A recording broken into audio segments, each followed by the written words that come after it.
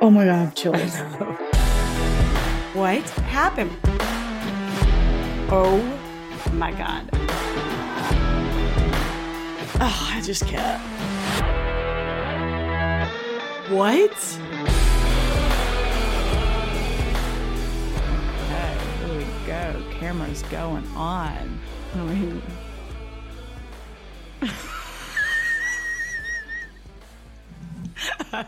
that wasn't as good as I thought. You don't like it? Yeah, no, I really do. Is it Hill House? Yeah. Yeah, you look cute. Big reveal. But I really do. I know, it's a good dress. Oh my God, I'm so tired. Meanwhile, I have a zit coming on, so I turned off the lights. Nobody gives a shit. I know they don't. We put Britton's in a big boy bed now. How exciting. Wait, why didn't you send me like the bedding and all that? You didn't send me any pictures? What's wrong with you? So the queen bed from downstairs. You slept in it. Oh, but y'all moved it upstairs? Yeah. Oh, okay. And last night he slept till, this morning he slept till 7:30. So I was like, oh, maybe he was just ready for it. Maybe it was this all along. Didn't get up once, but nap time has been torturous. So if you hear him, I don't hear him. sorry. I know Barrett went to go lay with him now. Oh, cute. That's real cute. Trying to chug this latte so I can perk up. Thank. I don't know what we're going to do when have a kid. What do you mean? It's stressing me out. It's just so hard to stay motivated. Not with this. Oh, God. Not with this. I think Rebecca's quitting on us, y'all. No, I'm not. And actually, I was like, oh my God, recording always perks me up. Like, I'm in just such a state of fog. And it's so much worse when a newborn's present. Well, I mean, A, that's pregnancy brain. And B, you'll get out of the newborn stage eventually. Like, it seems like a lifetime ago at this point. I know that, but we're gonna I know we said we might have to take a month off so I can recover, but I'm like, I need to get, even then, I'm like, I need to have some under my belt before then. Oh, I know, or I already told you I could do, I might get a lot prepared and give you a break, and I just do like several in a row. That's very nice. I would love Surely for you to do people prefer mine anyway. They might at this point. You've been really good about the choice, but mine one today is hilarious. Oh my God. It's just, what do you mean? Not hilarious. I didn't mean it, but it is bonkers. Oh, okay. Sweet. I got so much shit on Thursday from my friends. Okay. Last week, Rachel, covered Sonia Ivanov, an Alaska case. And my friends Alex and Catherine texted and gave me so much shit for not giving them a shout out. Oh, really? They lived in Alaska, guys. They lived in Anchorage, and we went to visit them last year. And so they know all about Alaska. And Alex said he had patients in Unalakleet. I was like, really? oh, I should have had you send me voice memos to pronounce all this stuff. But whatever. I thought of them in your story. That's what I said. I was like, well, I mentioned that I went there. Yeah. Does that count? No, it didn't. Also, an update on Joran Vandersloot is that he pled not guilty to extortion charges in Birmingham last week. So a trial will be happening, and I think he's going to be held in Birmingham until that trial happens. I love that he wants a trial. Like, I'm like, do you know how this works? Yeah. Do you think they're going to get a unbiased jury in Birmingham, Alabama? Right. I don't know. Oh my God. I wish I still lived in Birmingham just for the prospect of being called to jury duty. Oh my God, I would love it. I mean, we'd be dismissed so quickly because we knew Natalie, but and still. The podcast, I bet they would not allow. They'd hear one That's episode and definitely be like, true. Sounds like y'all hate men, so no. Sounds like y'all are the most biased, unobjective podcast host of all time. Right. My bad. Yeah, he's an idiot. Well, we're going to go to I hope that trial's public. No, I hope it is too. And we'll definitely go. But like, I don't know if you know how this works, but the FBI has emails from you extorting the victim's family. Like a trial. You really want to do this? All right, let's do it. Let's go. Yeah. I just have Lil Jon's in my head every time I think about it. Is that Lil Jon? Whatever. On that note, I know we asked before if people would be interested in a Natalie Holloway case episode because we knew her. It could come from a little bit more personal perspective. We're going to talk to her brother first and see and a couple friends, and see if they would have an issue with that. First and foremost, her brother. I mean, obviously, if he's like, please don't, then we're not. But a lot of people have reached out saying, yes, do it. So just know that we haven't forgotten about that. We're just going to talk to some people first, You get it? Patreon shout out: Shay, Lindsay, Lauren, Michelle, Emily, Amber, and Tiffany. Damn. I know we had a lot this. How'd y'all find us? What sold y'all? What happened? Well, Emily is Payne's cousin. We were at the lake this weekend. She's like, I'm signing up. We're going to get y'all we're going to monetize the shit out of y'all. I was like, hell yeah. Oh, hell yeah. Thank you. Thanks, Please. girl. Shout. Okay, y'all. Rebecca's going to tell me her story, and she has been talking it up. Okay. So better be good. That's all I'm telling you. Yeah, it's just bonkers. I just can't believe I've never heard of this before. It's truly insane. And it's current. So expect some updates. I know the name that you told me, and now I can't remember. It's Nick Rossi / Nick Alaverdian. I know Nick Rossi, but I don't know. So can't wait. Okay. Well, sources are the Providence Journal, free subscription. What up? No biggie. Free trial, Always. Newspaper.com. That's me. That's me that keeps starting and canceling. Did it yesterday. Dateline, The Daily Record, and Sunday Post. Nicholas Alaverdian was born July 11th, 1987 in a suburb of Providence, Rhode Island. It's called Cranston, Rhode Island. Cute. I know. Rhode Island is such a pretty state.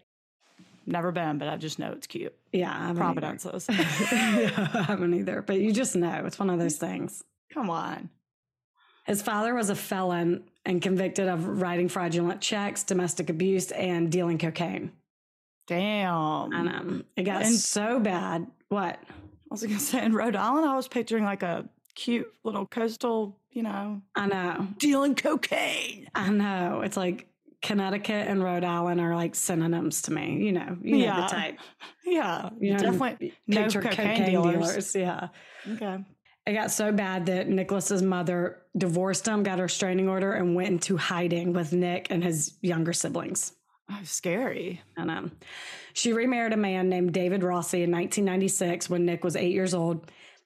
And all the kids took his last name. So now he's Nick Rossi. Mm-hmm. David was an Engelbert Humperdinck. Wait, hold on. David was an Engelbert Humperdinck impersonator. We don't know who that is. It's on the tip of my tongue, but I just can't think of it. He's a British pop singer from the 50s and 60s. Oh, I just thought it was so interesting. He's a pop singer impersonator because he is like New York accent, like very thick New England accent, a guy you wouldn't want to mess with. And he's a British pop singer impersonator. Just so interesting. Like as a hobby, or he makes a living off of this? Makes a living. No. So Dateline interviewed him. And again, thick New England accent seems like the guy you do not want to screw with. Hell yeah. He said Nicholas was smart, but wicked. Okay. He even called him the devil's spawn and said he would act out in physical ways, like beating his siblings, even beating up his mother. And wants to teach him a lesson. David sent Nicholas to school in his underwear, which... Oh, no. That type of embarrassment is probably ill-advised. No. That's not good. Oh, my God. How old? I don't know. That's literally a nightmare. They got married when he was 8 years old, so at least God. that. Older than that, I don't know. Okay. I thought he was saying like he's wicked and smart, like in a you gotta love him type of way. No, he actually like evil. Hated him. Okay. Evil. Whoa. Please don't do that. No, I it's can't imagine not the way to go. Humiliating a kid like that. Yeah. Like yelling at him in public or reprimanding him in front of friends, fine. Yeah. If it warrants it, sure. Yeah. That type of embarrassment, like public humiliation, that is mean anyway. I mean, teachers should have stepped in and been like, no, actually, let's put him in some clothes. Yeah, let's He's not not do this. coming to school like this. Sorry. He was apparently very hard to handle, and his behavior was so bad that they institutionalized him several times, but apparently kept getting kicked out of there too because they couldn't handle him. Which Oh, I'm like, God. God. This is tough. I know. And children's records are sealed. So there are no details backing this up. We're going all of what David is saying. Okay. Then one day, David snapped. When Nick was 10 years old, the family went to Disney World and he started beating up his mom again, and David lost it. He started beating the hell out of Nick, putting him in the hospital. It was so bad. Oh, okay. I know. And even Andrea Canning, who's on Dateline and interviews David's like, you beat up a child? And he's like, I'm not proud of it. He says he's not proud of it, but it was years of hell being built up and it just got the best of him. Oh, God. Like I a know. 10-year-old. Like, you could not be more helpless. And this is a grown-ass man. I know. Ugh. At Disney World, too. I bet so many people were like, What the... Oh, I pictured like in the hotel room. If this was in I'm public. sure. No, I'm sure it was. What did the mom do? I don't know. Okay, You'll see. David was arrested for assault, which I'm like, assault is so weird. I'm like, child abuse. I don't know. Anyway, David was arrested for assault, but charges were apparently dropped when they heard about Nick's past, which is only according to David. Like I said, those records are sealed, but I would like more information on it because beating your siblings, not okay. Beating your mom, not okay. But to justify putting a kid in the hospital seems... No, it's crazy. Yeah. Unless he was like stabbing his mother. Like, what? Right. What do you mean charges are dropped? I don't know. That's okay.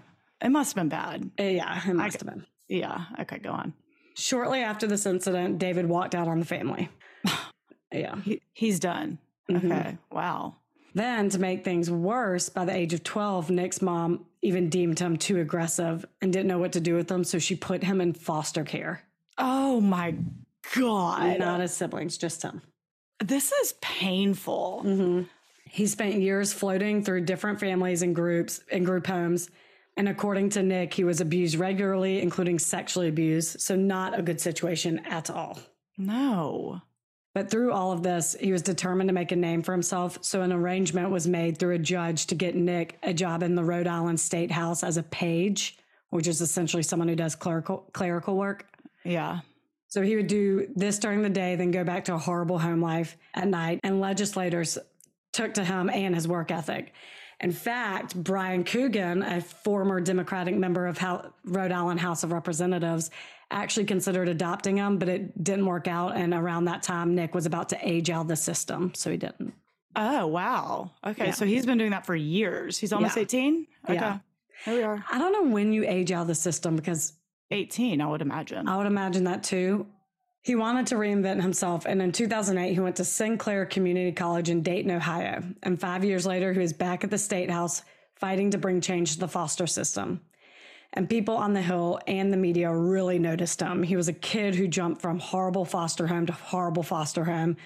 And there he was in a three-piece suit determined to change the process of DCYF. That's Department of Children, Youth, and Families. That's the agency Nick said failed to protect him as a teenager. I'm like shocked at this turnaround. I know. Wow. It was 5 years later. What was? When he did all this? Well, like when he was about to age out of the system, and then 5 years later, he's bringing change. I know. It's just shocking that like he went from being that difficult of a kid to foster care to like that usually does any help end well. Like, yeah. It's not a bright future. Right. Unless you're like intensive therapy coming at you. And I Like- don't know that he did. Yeah. That's crazy. Or great. Not crazy. Great. Yeah. Either one. He made several public speeches about how he was subjected to torture, beatings, and various types of assault, and even sued DCYF, who denied all allegations, and the case ultimately settled, but for an undisclosed amount. But this story gained him quite the powerful allies, I'm sure you can imagine. There are pics of him and Mike Pence, Patrick Kennedy, various congressmen, other politicians, everyone. Okay. Undisclosed amount. Big bucks. Yeah. That's great. He eventually even got married, had a couple kids, And he even reconnected with his biological uncle, who was very proud of the man he had become, despite what a shitty father his brother was to him. Oh, man. And then in January 2020, reports came out that Nick had been battling non-Hodgkin's lymphoma, and it turned terminal. And only a month later, in February 2020, he died at the age of 32.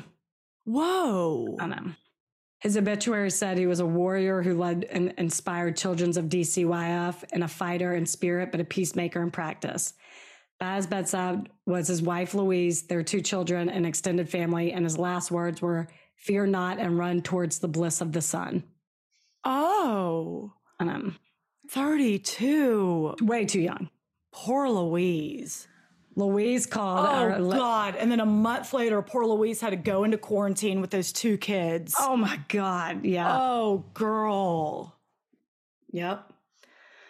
Louise called Our Lady of Mercy Catholic Church in Providence and asked if they could have a memorial mass there, and they were all sure. And there were a few requests, most notable being 4 to 5 speakers to speak at the memorial, and she wanted all of them to either be past or present elected officials. Oh, and wow. The priest is like, tough ass, but sure. Oh, it's on him to do that? I know. Isn't that crazy? I would. Okay. That's what I was like. Okay. That's very nice of you to take that on when you didn't even know him. Okay. As Father Healy is planning for what was about to be a very big memorial, a detective calls him and tells him, "Do not hold this mass. Nicholas is not dead." What? I have chills. He's like, "Thank God you got me out of that planning. I'm not planning this shit. Who do I know? I'm going to write a letter to the White House? I don't even know where to begin. Thank God." I bet he was like, "Hell yeah." Leave me out of it and tell that girl shit, I'm so glad. Jesus Christ. I didn't know where to begin with that. Tell that girl to stop calling me. I'm out. He goes on to tell him that Nick is a fugitive and Interpol is looking for him. Stop it. Oh, man. So, okay, again, the future was not bright. I was like, what a turnaround. I know. You think it is. Okay. Side note, this took me, I ran this by Barrett. I was like, how do I go about this bomb drop? Wait. Because I'll tell you at the end how I originally wrote out the story. And then I was like, and I told Barrett about it. And she's like, she's going to see it coming. I'm like, God, I really did bless. not. I did not. How I had it. Oh, I was okay. like, I got to change it. Wait, why is Interpol looking for him if he's not from America? Where's he from? Where is he? Well, Rach, let's just go. I'm just going to tell you all the events leading up to his faux death. Oh my God. I am like, okay. This shit is so bonkers and it's current. It's good. That is current. Okay. No, it's so good. Oh my God. Starting in 2008 at college in Dayton, Ohio, Nick reached out to another student named Mary Gerbinski on MySpace. Sure, as you do in 2008. Do you? I don't know. I didn't, but people do. Sure. He told her he was new to the area and wanted to make friends. Mary told him that she had a boyfriend and wasn't interested in anything romantic, which he assured her wasn't a problem. They met for lunch in the school cafeteria, and she said he was really easy to talk to, really charming. They always are. He offered to walk her to class, which was in the basement of a building. And the moment they stepped out of sight from people, he pushed her up against the wall and stuck his hands up her shirt. She told him to get off of her and that she had to go to class for a test. She was like, leveraging her test was all she could think of in that moment. So sad. God, that's scary. Mm-hmm. But of course, he doesn't give a shit, and he pressed her even harder. Mary was 90 pounds in college. 90. Okay. Versus Nick, who is not. Little. Okay, yeah. And you'll see when I post pics of him. But so if he has a hold on her, she's not going out. She's not getting out of it. Oh, God. She saw a student coming and was completely frozen in fear and couldn't yell for help. The moment the student passed, Nick started taking her pants off. Oh, geez. And as she's fighting, he starts touching himself, jacking off on her. Okay. I assume the plan was rape, but when he realized that she was getting her voice back and probably couldn't happen without anyone taking notice, he decided to do that. Either that or her fear and fighting made him so aroused he couldn't wait, which is repulsive. Ew. Okay. Jeez. When he finishes, she's left in shock, and without processing it, she just walks to class and takes her test. Oh, God. When she gets out of class, there he is, waiting on her, completely new demeanor, apologizing and begging her not to press charges or tell anyone. What? But instead, she marches right over to campus police, who sent her to a prosecutor's office. But they said there wasn't enough evidence, and at first didn't want to investigate it until they got a police report telling his side of the story, that Mary was the aggressor. Get out of here. The cops look at her, see that she's tiny, and was like, oh, this is weird. I'm going to do a little background check. And he saw that the detective saw that a woman just 2 weeks before reported to the police that she was sexually assaulted by Nick, but decided not to press charges. Oh, God. So Mary knew she wasn't the first, but she wanted to be the last. So even without the physical evidence, she's pressing charges. Yeah, girl. There's no physical evidence. I thought he finished on her. I know. I guess I don't know what. He didn't. Okay. Yeah, I guess. Yeah, nah. And he was charged with public indecency and sexual imposition, which is sexual contact against someone's will.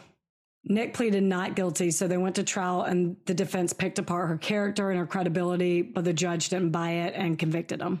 Oh, good. At the sentencing, Nick showed up in a 3-piece suit and a cane. Like, you're a freshman in college. God. And he had a top hat on and a monocle. Yeah.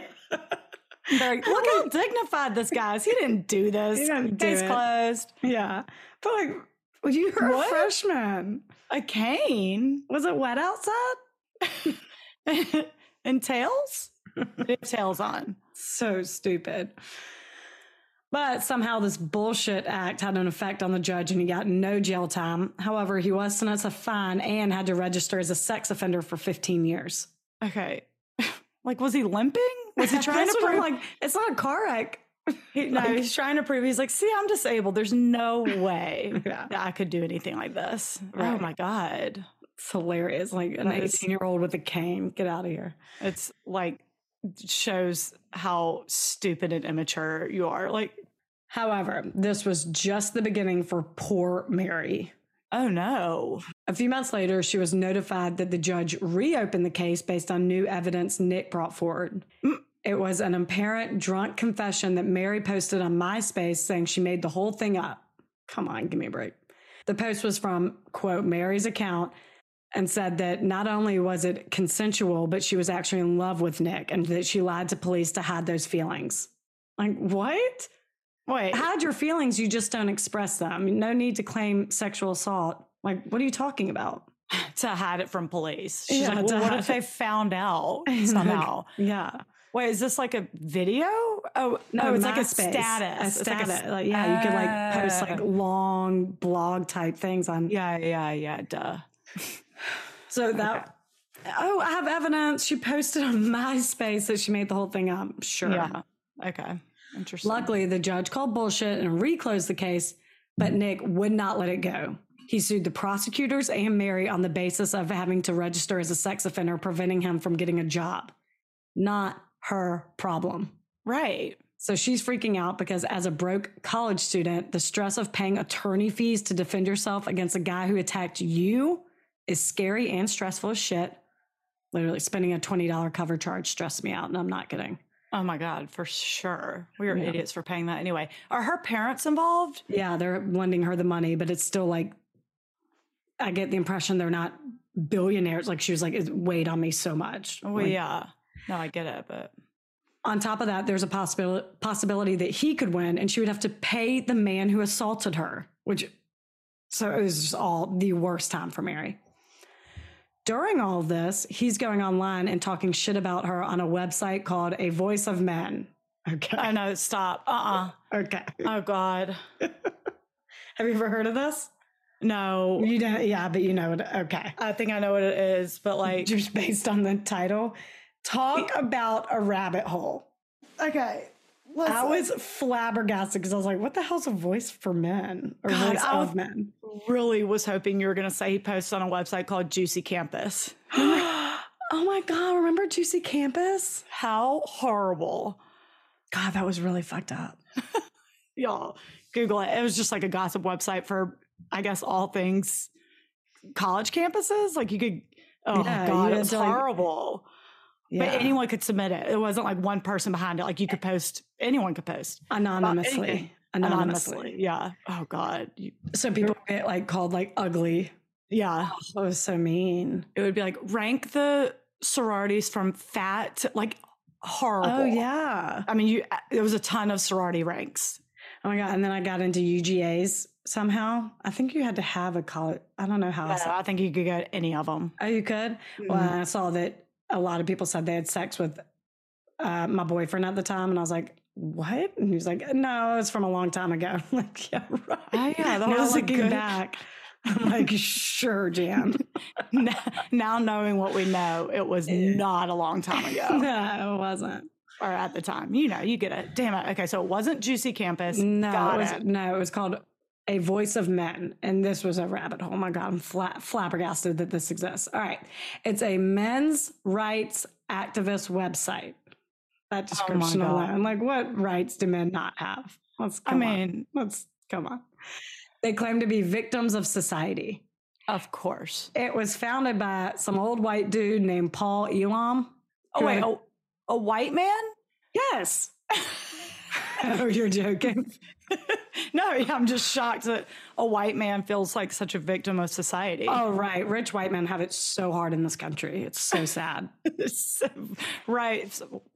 Rich white lives matter. Right, exactly. And listen, I hear all the time, millennials are a weak generation and blah, blah. We are. No, we are. But no, a group of white straight men claiming to have it the worst in this country, that is weak. That is weakness. Give me a break. And like, y'all, we do sound like we hate men. No, look, I married a man. I gave birth to a man. I'm currently cooking another one, and I love my dad. Oh, yeah. I'm married. Yes, agree. My husband's a white man. My son is a white man. My dad's a white man. I love them to pieces. But listen to this shit. It was founded. They don't have it hard. I'm just saying. They don't have it hard. And they know, every man in my life knows it. Yeah. Who doesn't know it is this dude who found this voice of men named Paul Elam.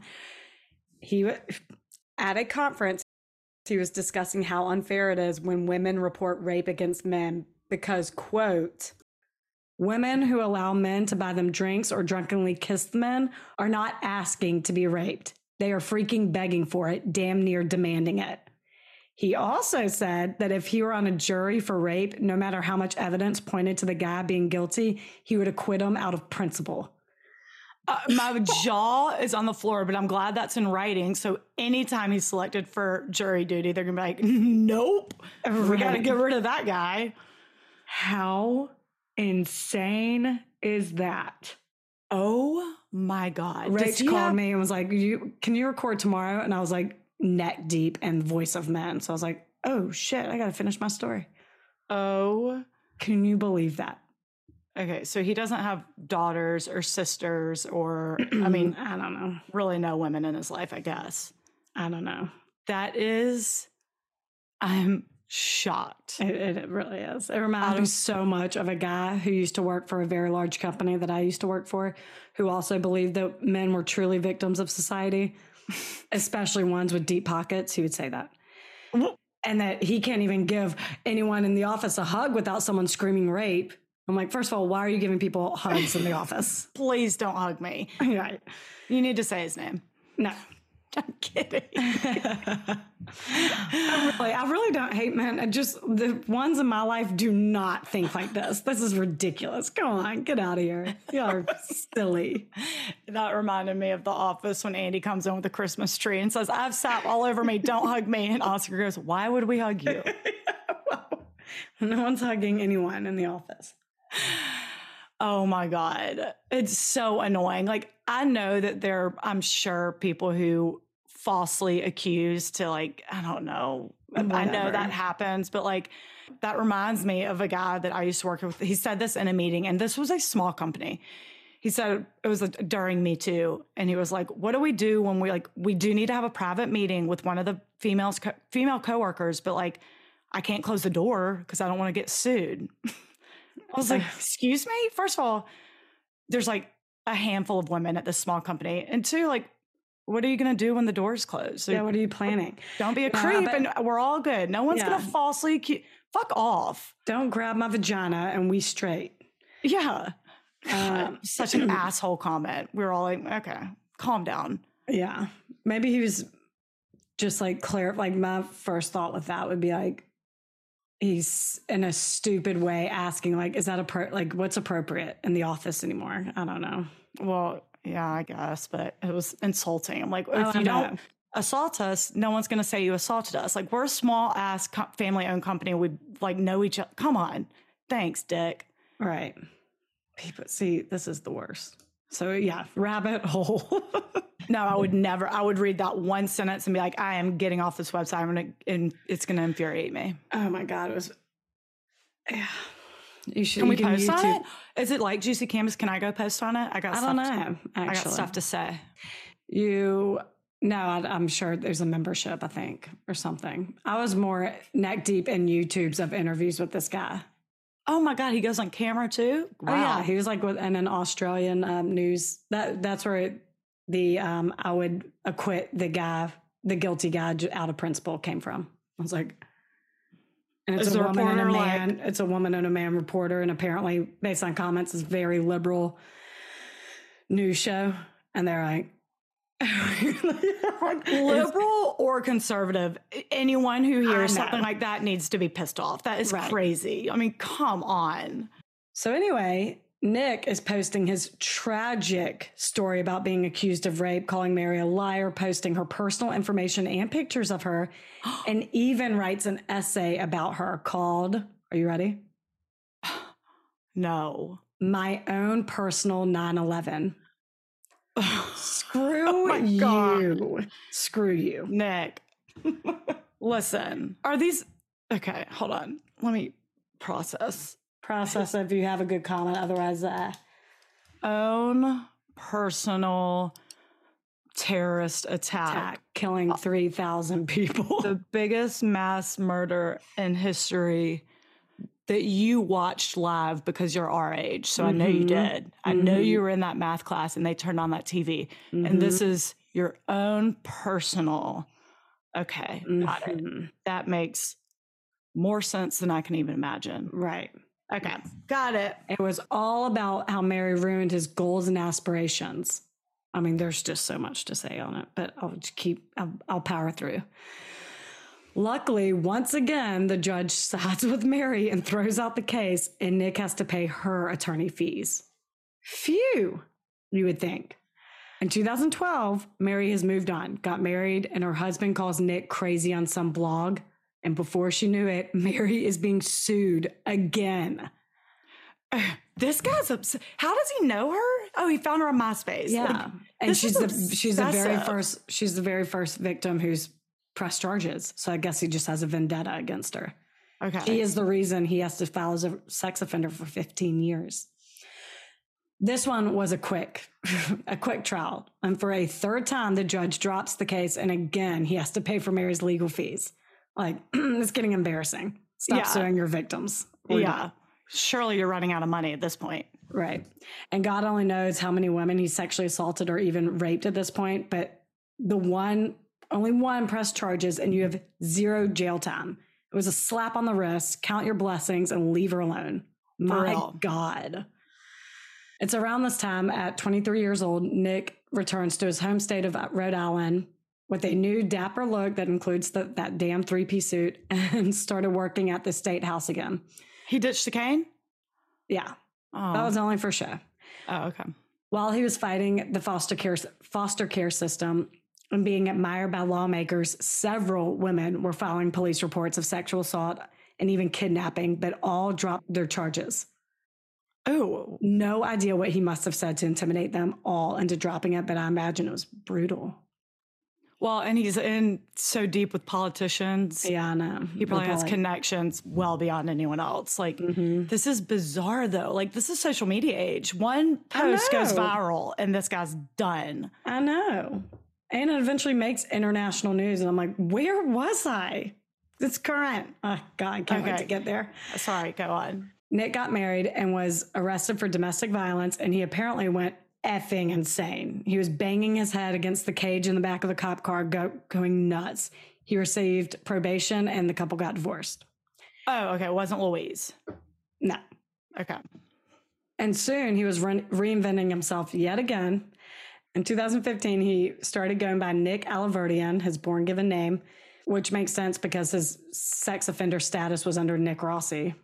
That should be changed automatically. Just saying. Yeah, I think he has to do it. Yeah. And he went back to Ohio, where he started a nonprofit to revive downtown Dayton, and he met a woman named Catherine Heckendorn at a church function, and they started dating. She had just gotten out of another relationship, and Nick made her feel safe and comforted, and she said they had a great relationship. He said he graduated from Harvard. Oh, my God. And shared his dreams for a nonprofit he wanted to start. Only a few months in, he proposed on a random night while sitting on the couch watching TV, and she was thinking this was way too soon and told him, I'm not ready for this. But they continued dating, and his persistence to get married started weighing on her. She always wanted to be a wife and mom, and those trumped any feelings of hesitation. So she eventually said yes. Okay. How old are they? What year is this? This is 2015. Do you know what's interesting? Tell me. Understand. Okay. He is a monster to some women and then not to other. Like, how did he meet her at a church function? Was like just a normal guy where he's like, I think he always starts off as a charming, normal guy. Oh, but this is a relationship though. So like, does he actually love her? Or he's going to turn into a monster, I bet. That's funny you mentioned that, Rach, because okay. The very next day after she said yes, they go down to the courthouse, got married. And the day after that, day number 2 of marriage, he hit her for the first time. Whoa. So he becomes a monster. Oh my God. This started a pattern of abuse. During these episodes, she tried to run and call the police, but he would always restrain her and always take her phone, once locking her in the bathroom for 2 full days. Oh my God. This is bizarre. It's so bizarre. Really? This was all locks them in and like is one person one day literally signs a piece of paper and then the next day is like, now I can be myself and you're trapped. Like, no. Right. Oh my God, it's crazy. It's crazy. And it's like he's becoming a public figure, an admired one. It's so crazy. The government has some dirty little secrets. Oh, well, that's not news. No, that's not news. One time she was able to call the cops and they arrested him, and the cop tells Catherine her husband is a registered sex offender and they think she may be in danger. She didn't know that? No. Okay. The cop was so concerned about her well-being, he started doing daily rounds to drive by their house. So nice. Oh. Angel cop. The wheels are in motion for her to leave, but he's becoming more controlling and abusive. Oh, this is great. Not letting her get a job, forcing her to cook, clean, and wear skirts with pantyhose. Oh. He accidentally got a time machine and went back to the 50s, and that's where they are living. She's like, where do I even get pantyhose? Yeah. Then he started erratically spending her money from her savings account. How does she have any? Oh, yeah. I'll explain it. Okay, sorry. I'm interrupting too much, y'all. I'm sorry. No, you're not. They're thinking it too. Her parents put away a good chunk of money for her, and obviously he knew that. It's her husband. So he started taking it to fund his, quote, nonprofit. And I say that in air quotes because not only does it not exist, but it's used to scam vulnerable families and students. Oh. He would send out a scholarship application to every school in Dayton, and there was a $40 application fee for a chance to get thousands in scholarship money. But obviously there was no scholarship. Oh my God. It's a real piece of shit. Like there's some sort of authority over scholarships. Like is the college there not like, this is not, we don't have the scholarship. This is not a thing. But I don't know if like nonprofits are like, I will give scholarship money. like Yeah. like Michael's tots. That's a perfect example. Michael, the Scott tots, or Michael Scott's tots. That's If you watched The Office, Michael Scott said he would pay for college tuitions for every student who graduated college. high school. High school. And He had no money. So. had no plans of doing such. Yeah. But okay. But for one university in Dayton, like, look, I'd very much urge y'all to watch this Dateline. There are so many questions are raised that I'm like, oh, okay, I spent hours researching that. It's like, I know there's a lot of questions where I'm like, God, this seems like it would be so easy to catch. Yeah. Since that startup was bullshit, Catherine's savings was really going towards his like wardrobe and upholding an image that was very important to him, which always shocks me when these piece of shit monsters have they're like so concerned about their image. So concerned about their image. I'm like, don't beat and rape people. That's very easy. Vanity. I know, but they just want that. It's surface level. They're just like, as long as I look good, who cares? Right. As long as my bow tie's straight, I can rape women as much as I want. Yeah. It's weird. But without fear of that getting out. I'm like, are you new? It's 2015 at this point. If he's writing on the voice of men or whatever, in his mind, he really is a victim. Like, he's entitled to beat the shit out of whoever he wants, rape whoever he wants, because he's a man asking for it. And yeah, all these chicks are asking for it, and he's a man, and that's not fair. Right. So that's how his brain works. So no, this is now not surprising anymore. I'm done with him. I'm glad his stepdad beat the shit out of him. I know. I don't even, yeah. There, sorry. I said it. No, it's a sad upbringing, though. It is. That does sound horrible. Yeah. But I want to beat the shit out of him for sure. She ended up giving him a total of $55,000 around there. Whoa. I know. And the worst of it would come when she would refuse him sex. So he started raping her. And I wonder what garbage Paul Elam would spew over a wife being raped by her husband. But he'd be like, there's no such thing. Exactly. But there is, and he would do it. Then one day she found something really disturbing. When he was out, she went down to the basement to clean and found a bunch of boxes. Oh, God. Inside were a ton of journals written by Nick, and it looked like they had different entries from different universities around the U.S. She said, her quote, I remember one from Idaho. It was a girl's name, her class schedule, her likes and dislikes. It also said, she has a boyfriend who doesn't like me. Don't approach her while she's with her boyfriend. Ew. So it was just roughly 15 to 20 notebooks full of women's names he wanted to victimize. Is Mary in there? She's like, Mary, keep that for next time he sues you. Oh, that's a good point. No, she didn't say that. But how creepy is that? I don't think she went through it. So creepy. Ew. How creepy is that? 15 to 20 notebooks full of women's names. Ugh. She knew in order to get out, she would need proof. So she started recording their conversations, and she played it on Dateline from her phone. And given it was from her own phone and not given to Dateline, I don't think I'd be able to play it. But he says, what are you doing? And give me your phone. And he says, what are you doing? And then he yells, stop ignoring me. And then just beats her. She's sobbing. It is horrifying. And as she's playing it, she's visibly shaking. It's so sad. Man. But he's stop ignoring me. And then she's like, ow, ow. And just like starts sobbing, and it's beat punch after punch after punch. Oh my God. And she gives it to her dad for safekeeping. Oh, which I'm like, oh my God, that your father wanted to get over there and pyong, pyong, pyong. Pyong, pyong. She sees a window to get out and makes a run for it, literally leaving everything, clothes, dogs, everything.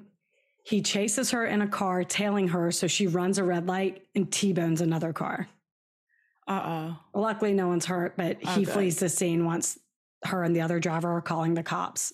And the next day, she files for divorce.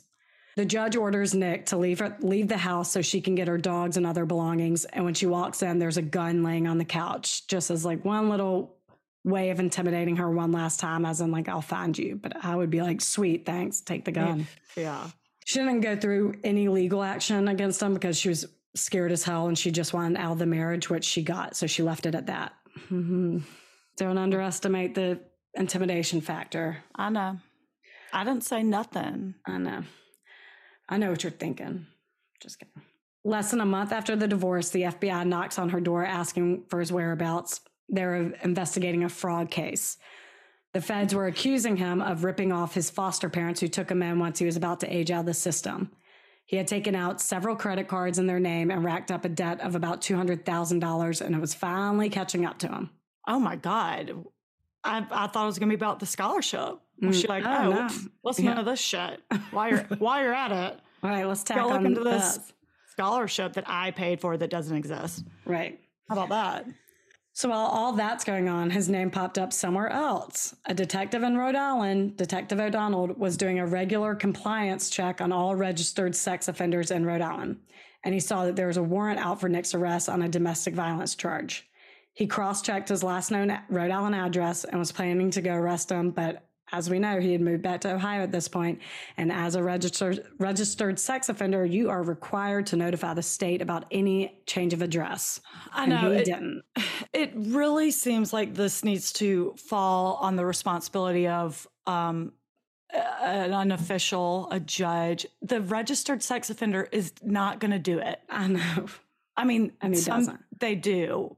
Some do. But like, it would take so long clearly it takes so long for the justice system to like catch up. Like they don't check that every single day, obviously. I know. So like you're going to think the criminal's going to register all that? No, they're not going to do that. So another warrant is slapped on top in addition to the FBI investigation. So he's in real trouble now. Finally. Since the state couldn't find him, the police put up pictures on Rhode Island's most wanted list. And before you know it, Nick calls Detective O'Donnell pissed. He tells him he's incompetent and doesn't know the general laws of Rhode Island, and he informs him that he's moved out of the country, therefore doesn't need to notify the state that he moved. Oh, hey, Interpol, there you are. There you are, which oddly enough, though, is true. Oh. If you leave, yes. The country? Like sex offenders everywhere. Just flee. Isn't that crazy? Detective O'Donnell calls U.S. Marshals, and they do confirm Nick's passport was used on a one-way ticket to Ireland, so that warrant's dropped. Whoa. I'm like, wait a minute. That doesn't seem right. Seems weird. Seems like a big old loophole someone needs to figure out. Mm-hmm. Then his name pops up again.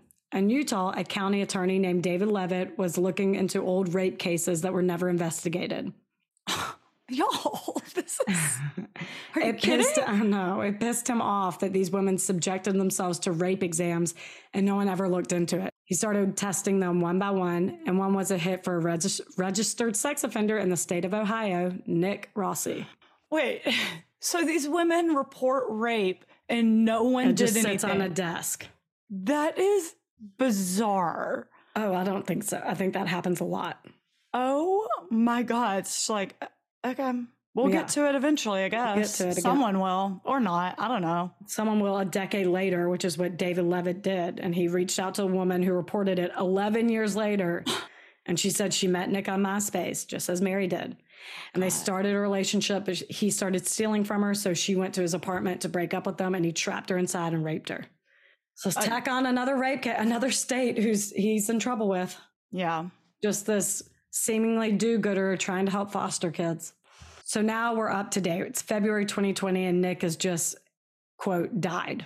So now FBI is calling everyone and anyone Nick used to know and get former phone numbers, emails, whatever. They call Brian Coogan, that former Democratic House. Yeah, sorry. House of Representatives. Yeah. Yeah, go on. Sorry. They call Brian Coogan, the one who almost adopted Nick before aging out of the system. And they ask how well he knows him. And Brian's all, I know him very well, but he died over a year ago. And they're like, oh, update. No, he didn't. He's on the run. Can you imagine that? Like, Brian pulled over. I was like, wait. Wait, okay. I know you'll get to that, but I'm so intrigued about that. I want to hear about that. Brian's? No, him dying and Louise, like, was she in on it? Oh, we will get there. Very confused. And why did he? Oh, because they were looking for him. So that's how he died. He got wind the FBI is now looking for him. Oh, okay. So he's like, God, I really don't want to get in trouble for this shit. Let's get cancer. Let's do cancer and then head to Ireland. Let's do cancer, fake a death, and make a big deal about it. I want it in papers. It was like in the Times. It was in everywhere. This poor little kid who already had a rough life. Died young. We want elected officials to speak at memorials all around. I'm like, go quietly. No, he can't because he wants his name attached to like the biggest scam ever. Oh, good job, Nick. Because, all right. Go on. So Brian's obviously very cooperative, gives FBI whatever they needed, and straight up asks the special agent, why can't they catch him? And the agent says every time they track an email to an IP address, they go to that location and he's gone.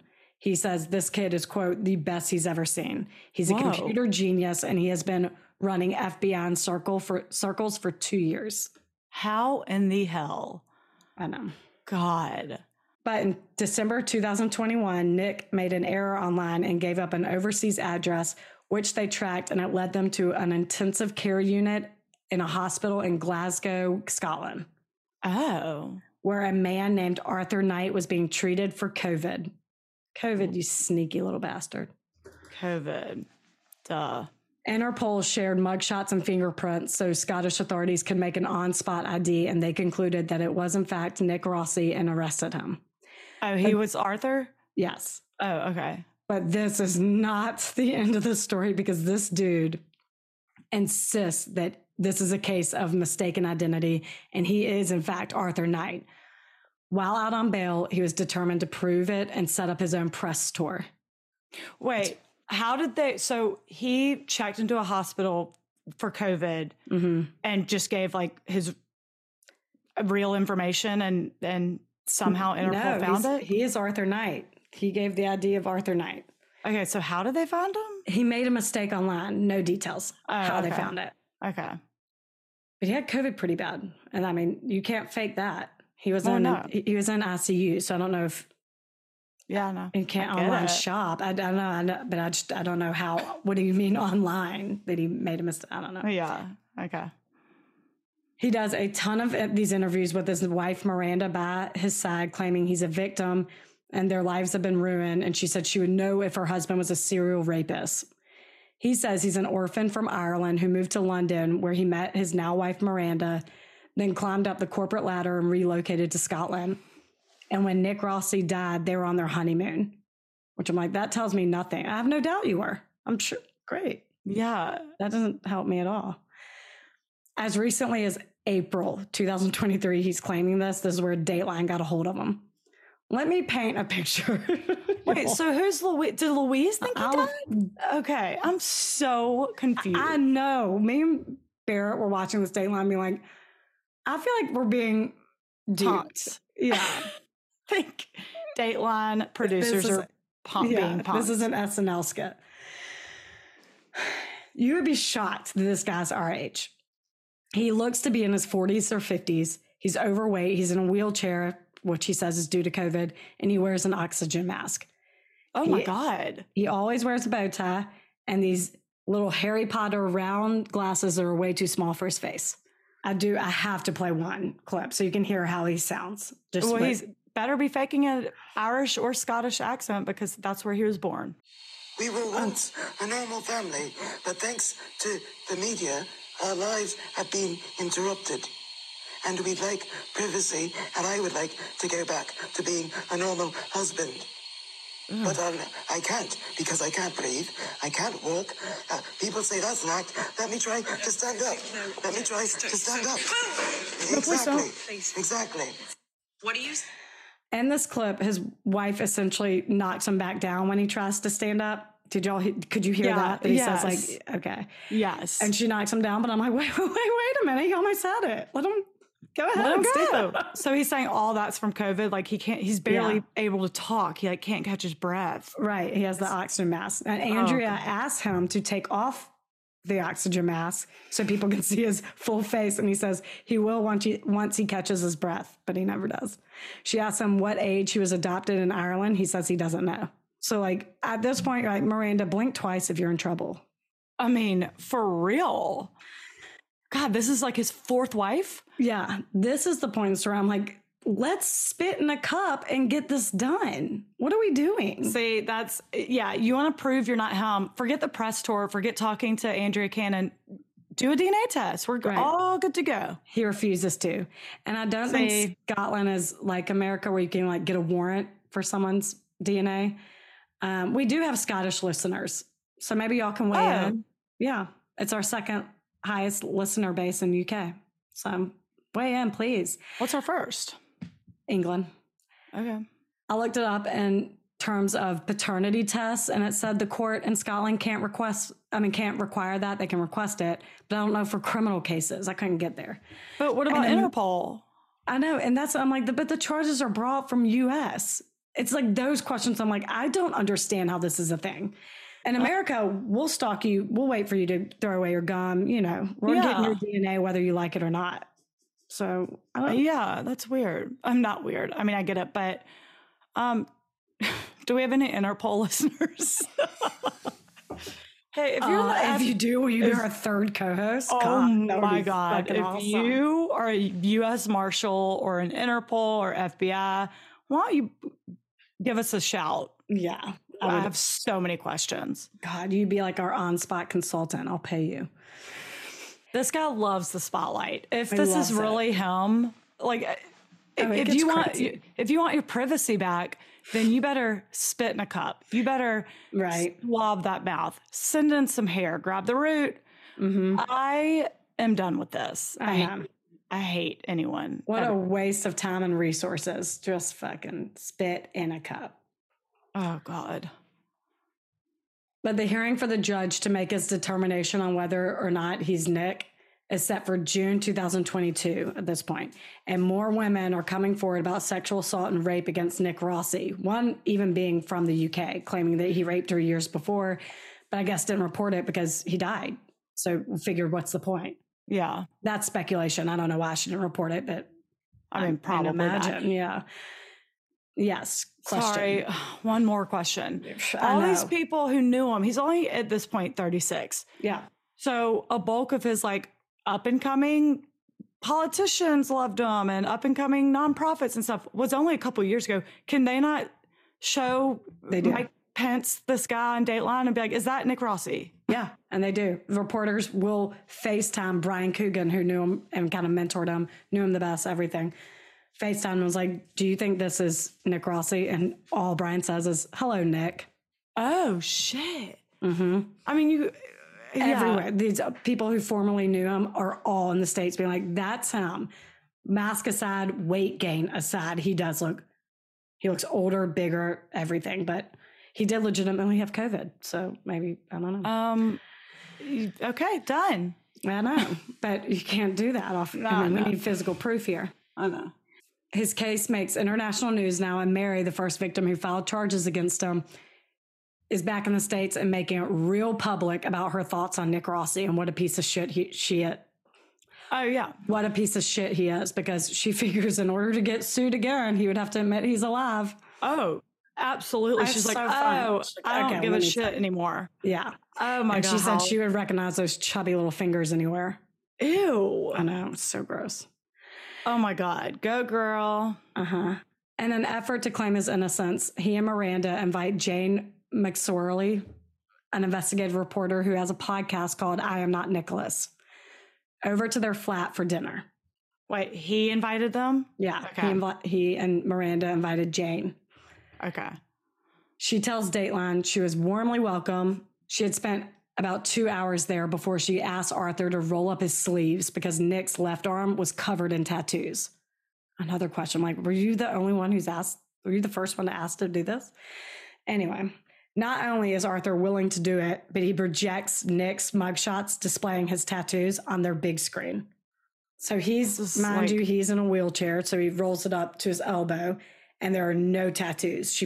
Jane puts on her glasses to examine scars from tattoo removal. Nothing. She rubs it to make sure there's no makeup on it. Nothing. So she's thinking, holy shit, the authorities made a mistake. In June 2022, on the day of his extradition hearing, he goes back to the hospital for supposed COVID, but allegedly it was to dodge the court appearance. Because he flew into a rage and attacked a doctor and nurse when they tried to discharge him. And according to them, he gets out of his wheelchair and runs towards them. So apparently this dude can walk. So he is charged with assault on the doctor and nurse, and the court gives him 1 week to prove his identity, whether it be a birth certificate, passport, anything. He presents a driver's license from Ireland and that says Arthur Knight, but the Irish authorities say they have no record of legitimately providing that. So I was about to say, oh my God, please test the legitimacy of it. Like, you can make a fake ID. This guy's been evading police for how long? Fake ID's easy. Oh my God, we did it all the time from 16 to 20. Oh my God. Ages 16 to 20. Come on. Use that guy in Texas, send him $100. He'll get you whatever state you want. Yeah. Then finally, in November of 2022, the trial does happen where the judge will hear all the evidence and determine if Arthur Knight is Nick Aliverdian / Nick Rossi. The prosecutor presents evidence that Arthur Knight does in fact have the same tattoos as Nick Rossi. Jane didn't see his upper arm, only his forearms. And Catherine, his ex-wife, said that he was in the process of removing those when they were married in 2015. Jane looked for scarring, I know, but like technology, man, I guess this just advances shit. Yeah. So this is back in the United States? We back? No, we're still in Glasgow. Oh God. Okay. So the prosecutor finally made him take off his entire shirt, and the upper arms were in fact the exact same tattoos. And you know what he said? He's like, I just got these yesterday. He said, the doctors at the hospital in Glasgow tattooed him while he was in a medically induced coma with COVID. Oh my God. You know, doctors and nurses in 2020 had nothing but time. They They brushed up on their tattoo artist skills. They're like, we've got nothing else to do this year. Let's just frame this critically ill COVID patient. Oh my God. Jane was in the trial. It wasn't public, but Jane was in trial and said, everyone's face was the shocked emoji in real life. Eyes wide, jaws on the table, being like, what? I can't believe your doctor did that to you. That's so crazy. So they presented the judge with even more damning. I'm sorry, No, I kind of don't get how this all eventually went down. So we were talking about how they can't just take DNA from a cup that he throws away. But like this investigation is still very much on. Yeah. They're just gathering evidence. It's like he pled not guilty. So gathering evidence, waiting for trial. He's out on bail this whole time. Okay, but he's just like refusing to actually prove his identity in real life. Yes. And they really can't just be like, we're going to stick this Q-tip in your mouth, whether you like it or not. Isn't that weird? So they presented the judge with even more damning evidence of fingerprints that the Interpol provided Scottish authorities at the very beginning when they discovered him in the hospital. And they did, in fact, match to Nick Rossi's. Now, in the hospital, the very first original arrest in the hospital when they found Arthur Knight. They gave him Nick's mugshots and fingerprints for them to make an on-spot ID. Okay, and that's what got him arrested. Yeah. And started this whole thing. Yes. Okay, there we are. And the defense to that said David Levitt made the call that they matched Nick Rossi's. He's the one spearheading it back in the States. So he's also framing him. He just has it out for Arthur and Nick. Oh, the investigator? Yeah, David Rossi, the investigator in Utah. Yeah. David Levitt, I'm sorry. Yeah. But the judge isn't buying it and rules in favor of the prosecution. No, he rules in favor of the prosecution that he is in fact Nick Rossi and / Nick Aliverdian. The extradition hearing is set to be June 26th of this month. Wait, that's in come on. I know. 2 weeks. I know. But the defense attorney says this will be a drawn out process, potentially years, because Scotland has a strict human rights checklist and the U.S. prison don't always cooperate with that. Utah will need to satisfy Scotland's requirements before they extradite them. Oh, so okay. Yeah. See, Peru was like, do whatever you want, I guess. Yeah. Until then, he will sit in a jail over there. So no worries on that. Oh, okay. So where is he going to go when he gets extradited? Utah. Okay. So now for Miranda. Does she know? Doesn't she? Louise too. I'm so confused. Well, there's a recording that was released of Nick's widow, Louise. Who, by the way, there's no record of a Louise Alaverdian or a Louise Rossi. Obviously. Miranda is Louise, isn't she? Okay, yes. Go on. She's scheduling Nick's funeral with the Catholic Church in the States, and Jane McSorley said she can confirm without a shadow of the doubt that is Miranda's voice on the phone. She knows her British accents, she says, and Miranda was playing the part of Louise. I guess that's not confirmed. She's never admitted to it, but Miranda's standing by her man for now. We'll see how the extradition hearing goes. But yeah, it's very much believed that Miranda is Louise. She's vouching for him. They're on their honeymoon. No, we've never been to the States. I'm like, you know something. Bullshit. But they do have kids? No. Oh, okay. No. That was all. Also that. And I'm like, why do you keep why lie about that? Like, so many people on that raised a red flag to Brian Coogan when he read the obituary, being like, Nick had kids? Assad? What are you talking about?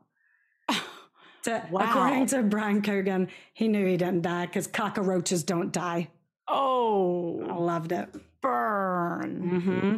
I didn't even go into every story that all the fraud, everything that people are accusing Nick for. He screwed $30,000 out of this poor woman launching a startup in Canada by means of Upwork.com. No. I was like, what? You have to hit milestones. Yeah. not necessarily. Oh, okay. Well, he didn't. And she was like, she hired him. She has like a show on like the Food Network or something. It's called Nafsika's Garden. And she needed PR and marketing. And she paid him like 10 grand a month because he went to Harvard. He also had an international law degree. He had the best reviews on Upwork. Oh my God. He's like throwing. I feel stupid for believing all this. And it got to like 3 months. And she was like, you haven't shown me any work. And she just like shut him down. And then he started a website being like, Nafsika's Garden is a fraud account. She's a con artist. And she was like, I really was worried about my reputation for a second there, but it all came out that it was Nick Rossi.